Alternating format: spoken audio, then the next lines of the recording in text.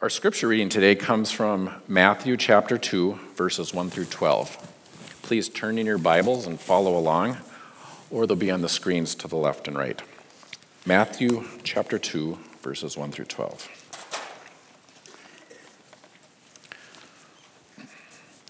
Here we go.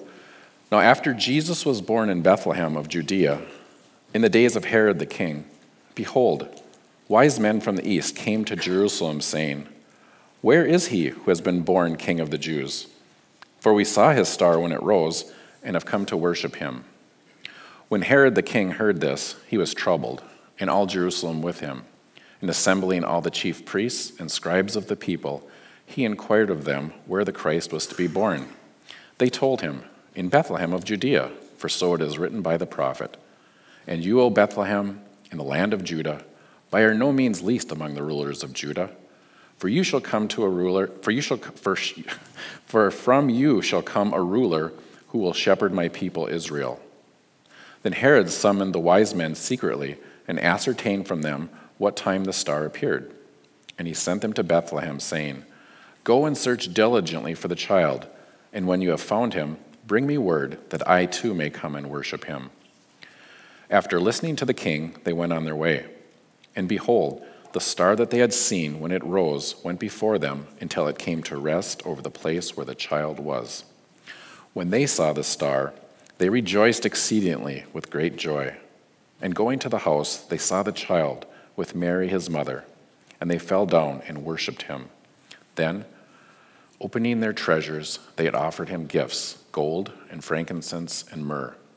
And being warned in a dream not to return to Herod, they departed to their own countries by another way. This ends the reading of God's word, and at this time, children ages 3 to kindergarten can be dismissed to the little landing.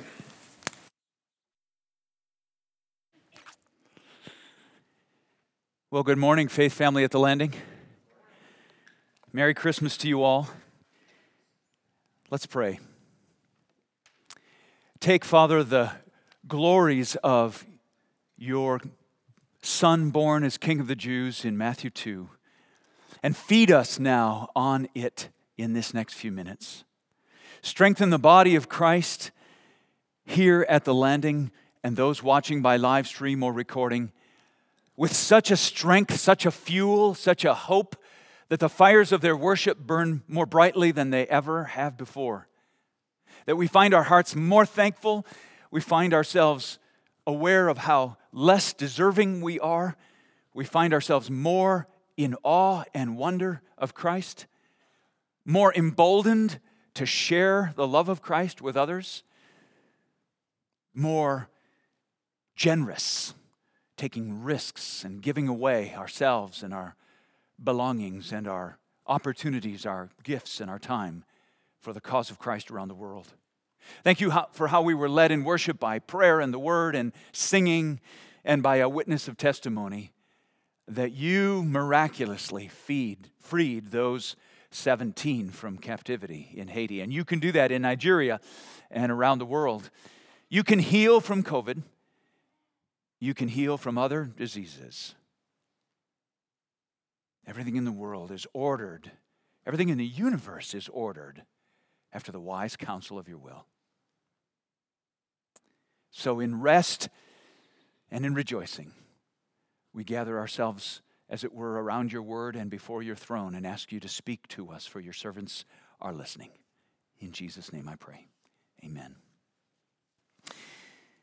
Before the first Christmas, the world was in darkness, and I was meditating, as you heard if you were here on Christmas Eve, on how at the fullness of time, Christ was born.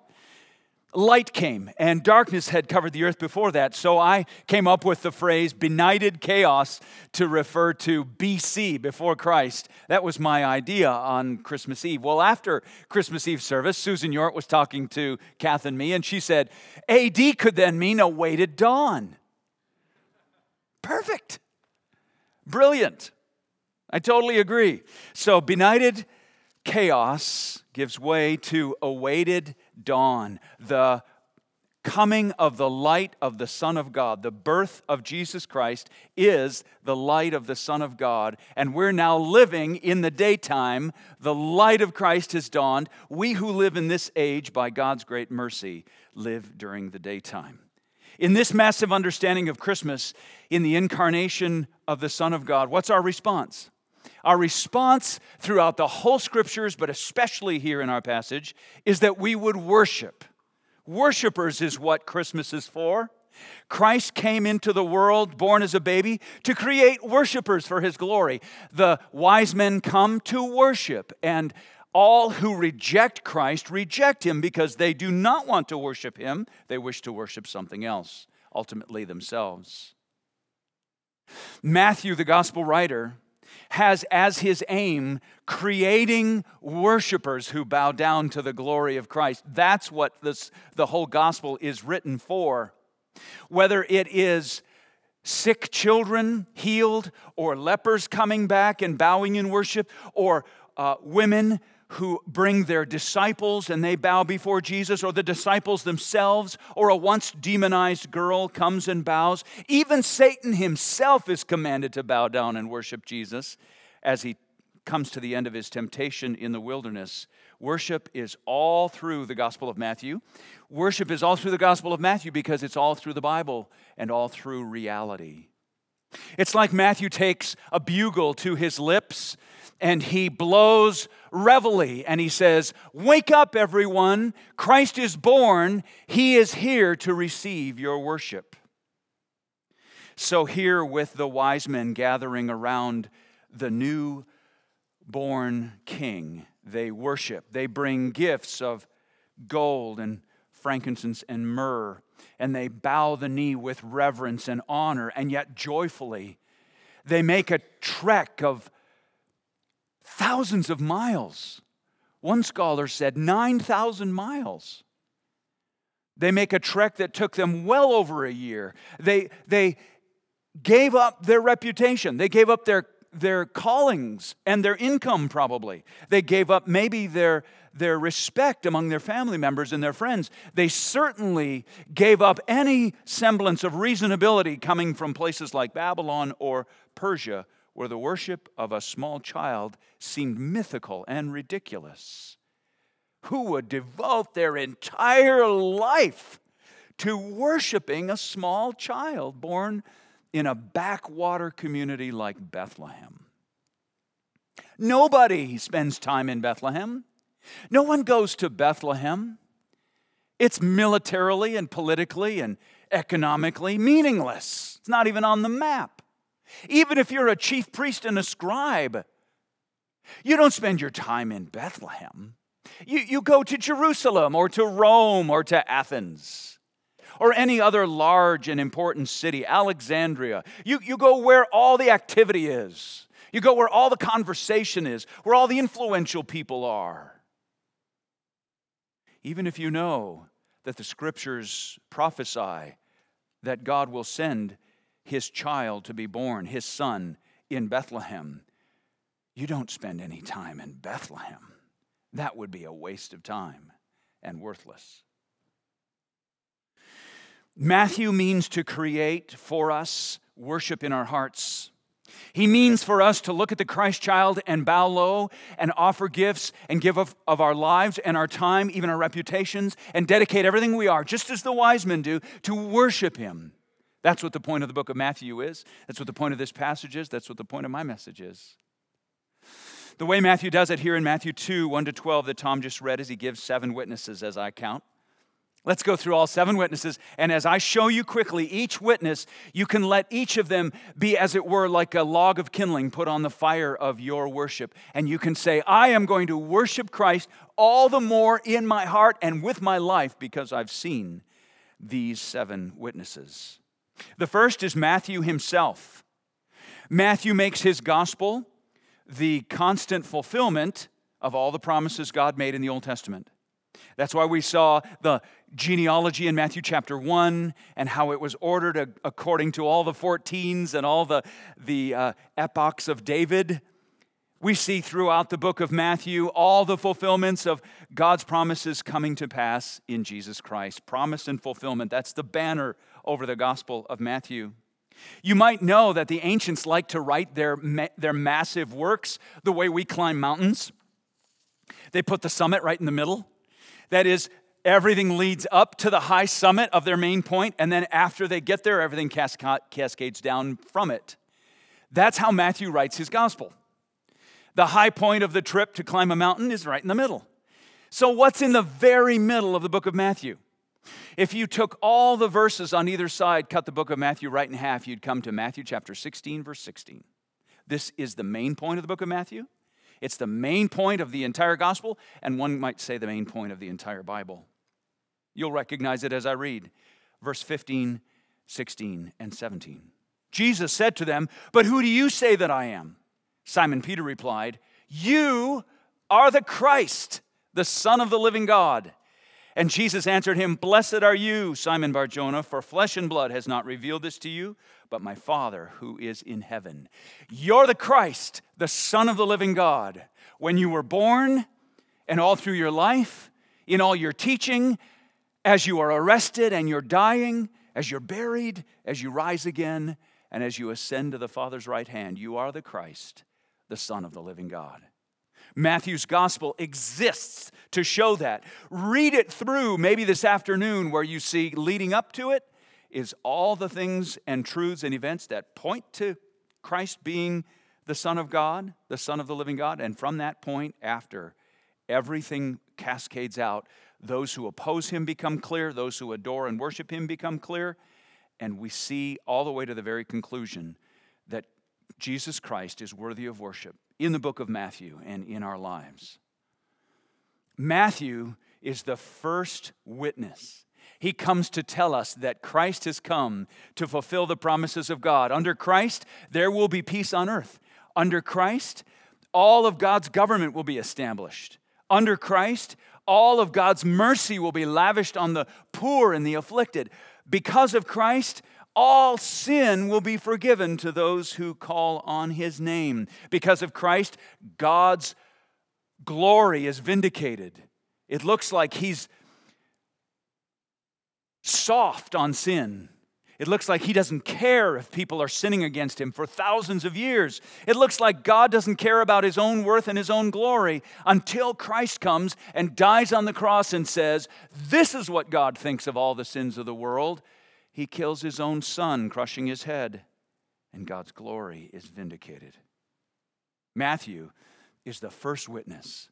When you see the overarching picture of the book of Matthew, you come back to Matthew chapter 2 and you see how he's telling us that Christ is born a king, the Son of the living God, and he invites you to come and bow.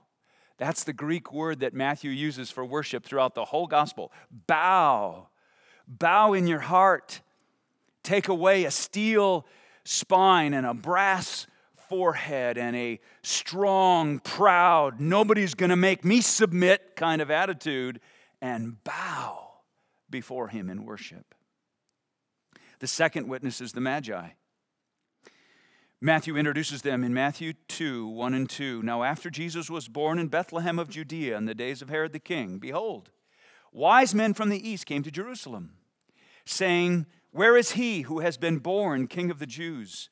For we saw his star when it rose and have come to worship him.'" These are sky watchers, stargazers, astrologers and astronomers studying and tracing the stars and the planets. They were scientists of their day. They probably traveled, as I mentioned before, as long as a year from Persia. They brought their gifts.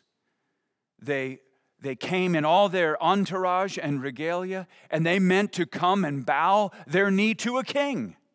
They called him King of the Jews, and they brought gifts. They were led by a star, as the scriptures record. Where did they get the idea that they should come to Jerusalem? Where did they get the idea about a king of the Jews, born as a baby? We don't know. My suspicion is, since there are so many similarities between Daniel chapter 9 and what happens here in the wise men, that it might be that descendants of Daniel, who lived 400 years before, may have recorded the promises and the truths that Daniel wrote in Daniel chapter 9, and maybe they were preserved for wise men, magi, scientists like this, to observe Daniel's teaching, to listen to the same angel, Gabriel, who foretold the birth of Christ to Mary, was also the very angel that spoke directly to Daniel. We don't know exactly what caused the Magi to come from Persia, from Babylon. We don't know why they came, but they came intent on worship. Matthew holds them up and he says, look at how they worship Christ. Look at all the wealth they had, the capacity to travel. Look at all the influence they had. And yet they were willing to risk it all for the sake of worshiping Christ. Verse 2 says, the wise men saw a star that caused them to come all the way west to Jerusalem and ultimately to Bethlehem. Notice two stunning facts about these wise men that Matthew holds out for us. First, they study the stars, but they don't worship the stars. They worship the maker of the stars. They study the stars and the planets, but they don't worship the nature or the planets or the stars that they observe. The wonder of the planets that they see causes them to worship the one who made them wonderful, not the stars themselves. If anyone uses their eyes or a telescope, or even the most technologically developed telescope that shoots up from the ground 1,000,000 miles away from Earth, and sees those stars as they are or even as they were, and does not bow before King Jesus, but bows before the wonder of those stars, makes themselves an idolater. Here, these wise men surely must have been dismissed as crackpots, as irrational, mocked as following a myth. But they came with their gifts and with great cost of time and of wealth and of their own standing, in order that they might worship the one who holds the stars in place, even while he lies in a manger. Christ's birth as King of the Jews was not merely Herod's successor. They didn't come to say, we know there's somebody on the throne put there by Rome, Herod, and we know he's the current king of the Jews. We're looking for his successor. No, that's not what they meant at all. They meant they were coming to worship the one who ruled over all kings, King of all kings, and they were driven to come worship him with joy. Look down the paragraph to verses 10 and 11. When they saw the star, they rejoiced exceedingly with great joy. And going into the house, they saw the child with Mary his mother, and they fell down and worshiped him. Complete abandon, complete falling before Christ and worshiping him with joy in their hearts. They're not bored, they're not dutiful, they're not pressured to do this by anybody. This is joy welling up. In fact, there's no verse in the Bible that tells more about joy, repeats the word joy more times in the original than verse 10. When they saw the star, they rejoiced exceedingly with great joy. It's the most joyful verse in the Bible. Here's the wise men in all joy, coming before the Christ child, bowing low to worship him and offering their very lives to him. I think one of the goals God may have in the mysterious permitting of a global pandemic is to cause a mighty worldwide ingathering of the lost from all the nations, including places like Iraq and Iran and Nigeria and Haiti, China, United States, to become worshipers of King Jesus. Do you worship him that way? Do you just say, I want to give my whole life to him. I want to bow down before him. I want to do it with joy. In fact, it's the greatest joy of my life to worship Jesus. I don't endure the worship of Jesus. I delight in the worship of Jesus. That's what the wise men said. That's the kind of worship that Matthew is awakening with his bugle call, his bearing of witness. First himself, and then the Magi. Third, Herod. Verse 3, when Herod the king heard this, he was troubled, and all Jerusalem with him. You can tell and feel almost exactly why Herod is so fearful. This word troubled here means terrified at having seen a ghost. Terrified at having seen the supernatural. That's what Herod is terrified at. He is encountering the fact that the living God is born in his Judean region, in his dominion. It's surely a threat to him. This is Herod. This is the guy who dies in 4 AD, awaited dawn. And he was so maniacal that he was terrified when one of his sons had designs to take over his father's throne. Herod had his own son assassinated. He's terrified that this one-born king of the Jews is going to take over his throne. But he has no clue how big of a throne the king of the Jews is going to take over. He's going to take over Herod's throne and every other throne that's ever existed or shall exist and rule over them all, as he does even from his manger. Herod is terrified. And it says, all Jerusalem with him. So when an abusive ruler is terrified because he's seen the supernatural or has encountered the supernatural, then everybody who's under his abuse are now getting nervous as well. Everybody's scared. What's he going to do? Who's he going to make a scapegoat? What's he going to change? What's he going to tax? What violence is he going to wield? What abuse is he going to level against us? Herod didn't know the scriptures, but here's the Magi coming from Persia, from the east, and they seem to know the scriptures. Herod is the blind one, but he's living right there in Jerusalem. He has chief priests and scribes around him. He has the Bible in his own language, and yet he's completely blind to this Bethlehem-born King of the Jews right in his own region. Fearful, angry, blind, and maniacal, he hatches a plan. Oh, yes. Let's get the chief priests and the scribes together, and I'll have a little theological conference, and I'll find out from them exactly where this King of the Jews is going to be born. And I'll pinpoint exactly where he's going to be born, and I'll send someone to get rid of the baby. And I have no threat from another king who would take over my throne. And then he says, even to the wise men who come and speak to him, he says, verse 7, then Herod summoned the wise men secretly and ascertained from them when the star had appeared. And he sent to them to Bethlehem, saying, go and search diligently for the child, and when you have found him, bring me word that I too may come and worship him. So the chief priests and scribes explain it's in Bethlehem where the child is born. And he finds out exactly where, and so he sends these wise men to tell him so that he can go worship. Well, of course, Herod plans to worship, but he doesn't plan to worship Jesus. He plans to worship himself. Herod is a dark witness to the precious, true kingship of Christ. He is a witness to the praiseworthiness and the blessedness and the peace and the glory that Christ possesses and gives. By contrast, he's agitated, turmoiled, and twisted within. He plans to murder Jesus as an infant. We see that in verses 16 through 18 of chapter 2.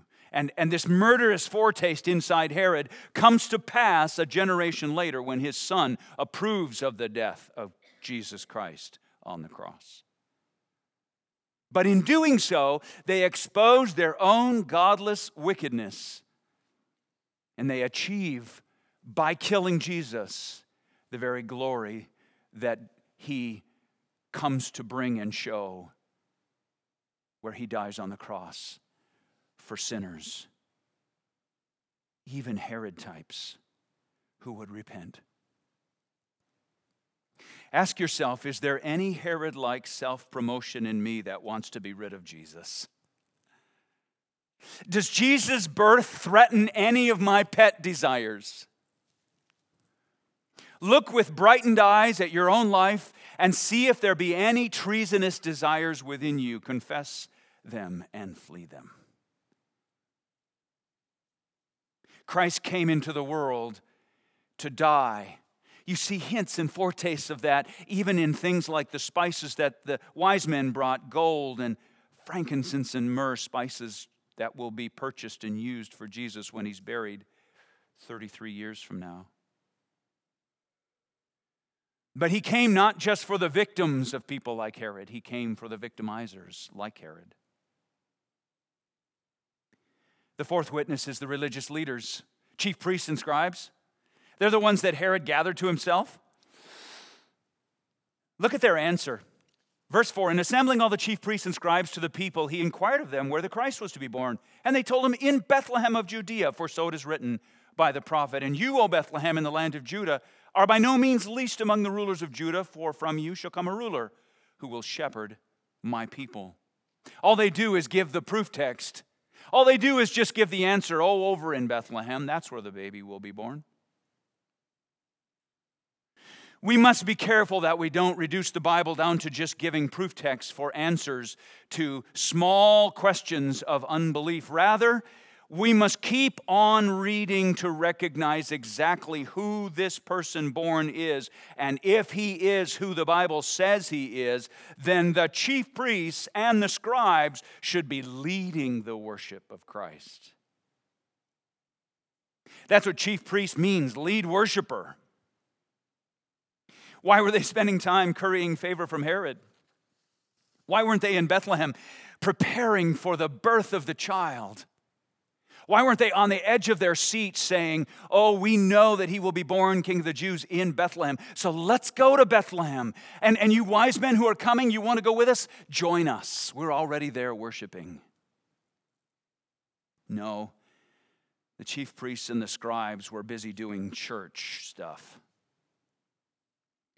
They read their Bibles to get answers, and they mollycoddled Herod and curried favor with him. They didn't read on.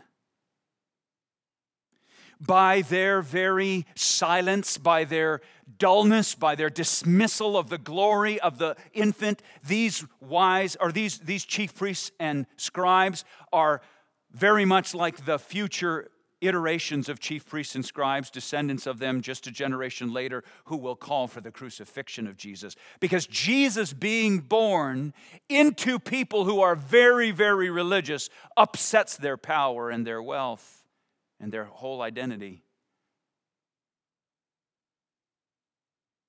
I don't ever want to find myself caught up with what the chief priests and the scribes are doing. I want to be like the wise men, unclean, pagan, cultic worshipers. They have absolutely nothing to commend themselves to a Jewish baby born King of the Jews. They only have a vague idea of what the scriptures foretell.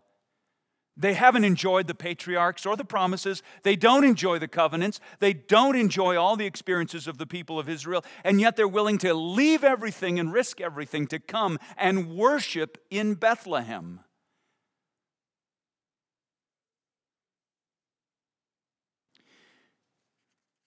The fifth witness, the scriptures themselves. Listen to the passage from Micah 5:2. Written by the prophet Micah, the scriptures witness to who Christ is. This is what the chief priests and the scribes should have read more fully. But you, O Bethlehem Ephrathah, who are too little to be among the clans of Judah, from you shall come forth for me one who is to be ruler in Israel, whose coming forth is from of old, from ancient of days. What the chief priests and scribes should have realized is what you and I now realize, that this baby born to Mary and Joseph existed for eternity past. He's the Ancient of Days. He's the one who has existed always. There never was a time when the Son of God was not. This is the ancient, eternal God in the person of His Son, the Father, the Son, and the Spirit. All three God, all three eternal, all three worthy of eternal worship. The Ancient of Days becomes a newborn. That's why we worship Him. This is the great miracle that undergirds all of Christianity, where we worship not just a man and not just a distant God, but the God-man. One person with two natures, fully man, fully God. That's the miracle behind the incarnation and the birth of Christ at Christmas. So Micah goes on in chapter 5 and worships, and this is what the chief priests and scribes should have known. Therefore he shall give them up until the time when she who is in labor has given birth. Then the rest of his brothers shall return to the people of Israel, and he shall stand and shepherd his flock in the strength of the Lord. In the majesty of the name of the Lord his God, they shall dwell secure, for now he shall be great to the ends of the earth, and he shall be their peace. The scriptures themselves take us into broader and deeper and higher witness. Now we begin to see why it's the wise men who come, and they seem to know more about Christ than anybody else. It's because the nations are called to gather around Jesus, recognizing he was born King of the Jews, but not for the Jews only. He's King of all the nations. He's King of every ethnicity, every people, every tribe, and every tongue. He was born to be worshiped by men, women, and children from every tribe, tongue, people, and nation. The wise men out of Persia are a bold, clear statement that we serve a global God who means to be worshiped by all the nations. You just wonder, don't you? What would it be like for those magi and the wise men, however many there were, to return back, having given their gifts to Mary and Joseph and the young Christ, who was maybe a year and a half, 2 years old at the time? And they returned back to Persia, to Babylon, to the place where they came. They would have a story to tell. We saw the Christ. He was in this tiny little manger in a little cave where they keep animals. Oh, great. You took off 3 years ago for that? Yes. And with joy, the greatest joy conceivable, we are worshipers of Jesus Christ. The sixth witness, it's the star. I take the star to be actually a comet. I find the book by Colin Nichol, who argues and makes a great case that it's almost assuredly a God-directed comet. But whatever it is a God-directed guide that led these magi from the east all the way west to Jerusalem and ultimately to Bethlehem. Look at verses 9 through 11. And after listening to the king, they went on their way, and behold, the star that they had seen when it rose went before them until it came to rest over the place where the child was. I don't want you to miss it. Herod, I'm not going to let him figure it out, but you wise men, I'm going to show you exactly where it is. You follow the star because you're coming in joy to worship my son, and I want you to not miss him. But Herod will keep him in the dark. All he wants to do is kill him.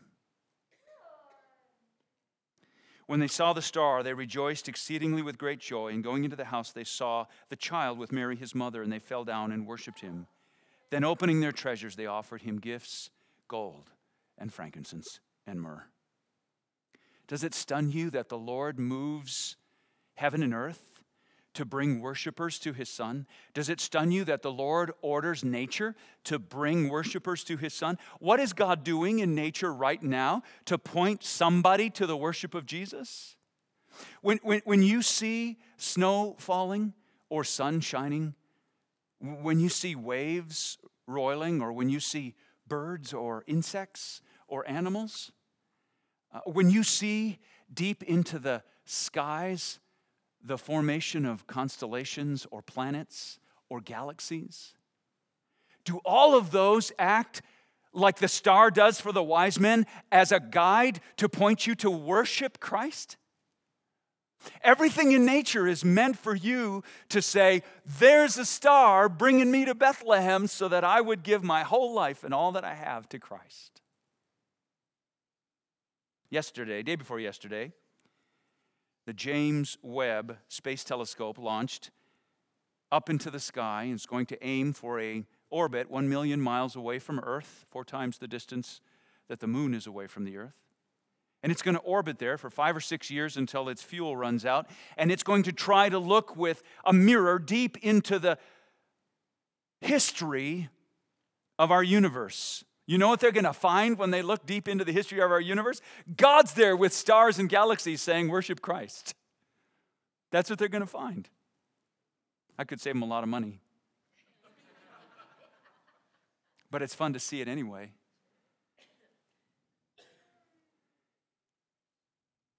This is not any king of the Jews. No, nobody cares where Herod is. Nobody cares who came before him or who came after him. Nobody cares where the chief priests are and where the scribes are. But all around the world, people worship Jesus Christ. His light has dawned. The darkened nations of the world now have the wonderful possibility of hearing someone like Thomas and Mattie Florestano going to Africa and sharing the gospel of the good news of the Lord Jesus Christ, or other missionaries that are sent out in an apostolic fashion, that is, they are sent with the message to go to places where it causes great risk and great cost, and sometimes even great danger, because very often there's no welcome to be found for missionaries who come bearing the name of Christ. And yet it's to the very unwelcoming people that the gospel comes each time. To create worshipers for the Lord Jesus Christ from all over the globe. And God will even use a comet or a star directed by Him to bring His worshipers to Christ. So do you know anyone like the wise men who's very scientifically minded, but they're curious? They're not yet believing or trusting Christ, but you think they might be on the cusp? Pray that they look to nature and see something glorious in nature that points them to God. The birth of a child,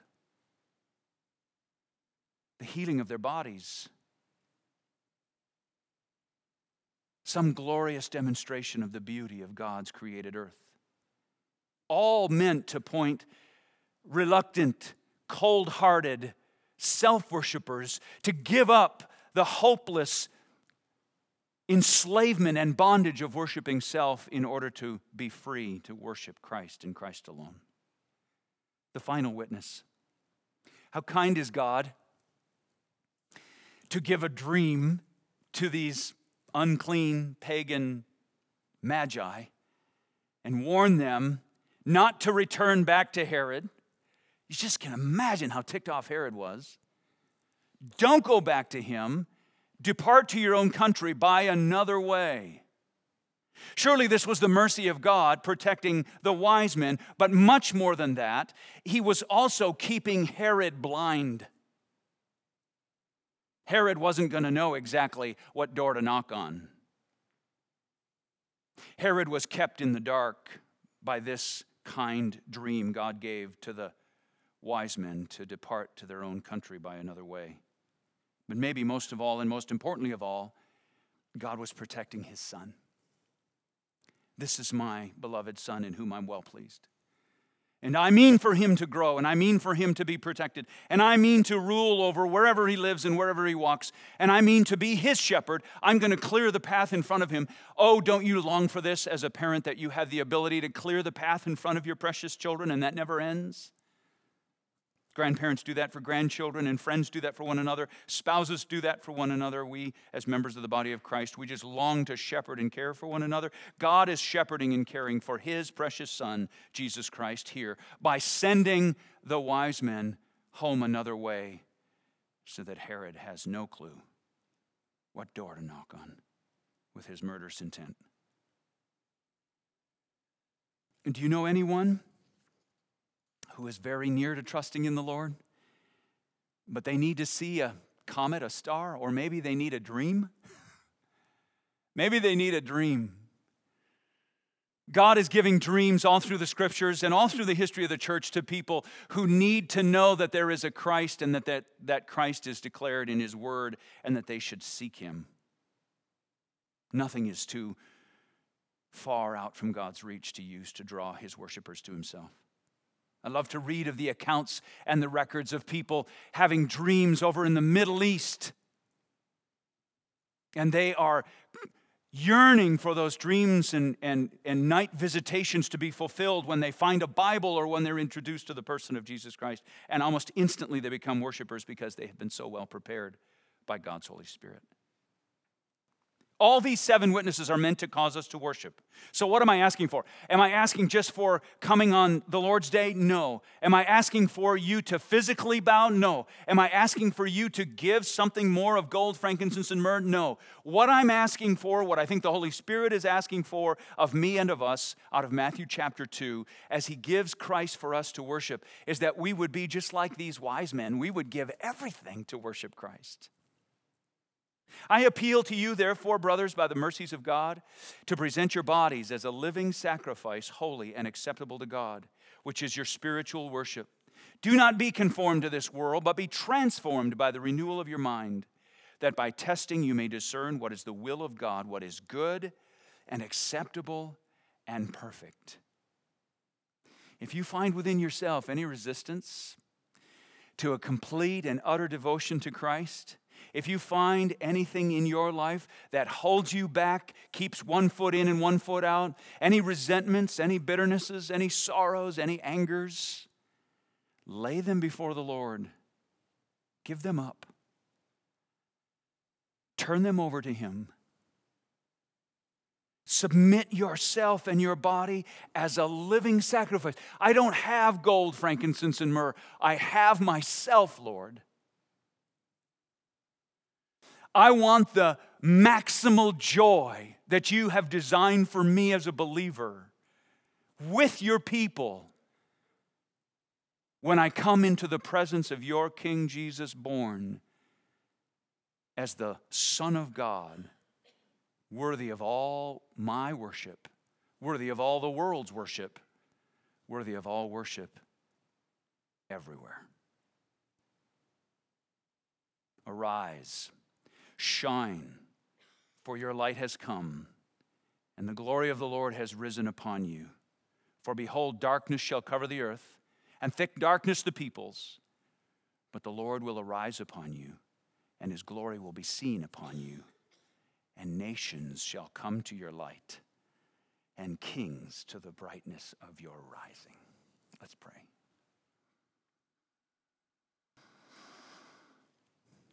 I feel, Lord, a desire welling up in me to worship you more boldly, more freely, more passionately, more zealously, more clearly than I yet do. I don't want to reduce it down to just programming or disciplines or practical habits of my life. Those are all helpful, but they are not the substance of what you're calling us to here in Matthew 2. There is a joy and an honor and a complete life-risking dedication that I see in these wise men that I want to be real in my life and in our lives, more than it already is. I don't know what that looks like for each of us. It might look different for each person or family or for us as a church family, but I do know, Lord, you are calling us to offer and dedicate and commit ourselves with a full-hearted, spine-tingling, life-risking, joy-abounding kind of dedication that we have yet seen. Thank you for the way you are creating worshipers around the world. Thank you for the way that many have gone out for the sake of the name and are expending, as it were, their lives. And some of us might very well be called likewise to go to the ends of the earth and to be sent out by a church like the Landing for the sake of the worship among the nations. As one writer says, missions exist because worship doesn't. But more than that, for those of us called to send and to remain, you are calling for us to be absolutely white hot and unreserved in our lavish worship of you. And that's what I feel presses on me happily right now and on us. I would pray for everyone in the hearing of my voice now that by your Spirit you would trigger and grip their thinking and their hearts and their passions to say, yes, that's what I'm going to do, to worship Jesus. I want people to know how precious He is to me. I don't want to be a closet worshiper. I want to be bold and generous and risk-taking in a way I haven't been before. You can do that, Lord. You can do that. You've done that throughout the history of the church. You're going to do it again, and you certainly can do it among us. There's no reason why your Spirit might pass over us. Now, as we respond with a song, give us lives that respond with complete and total abandon.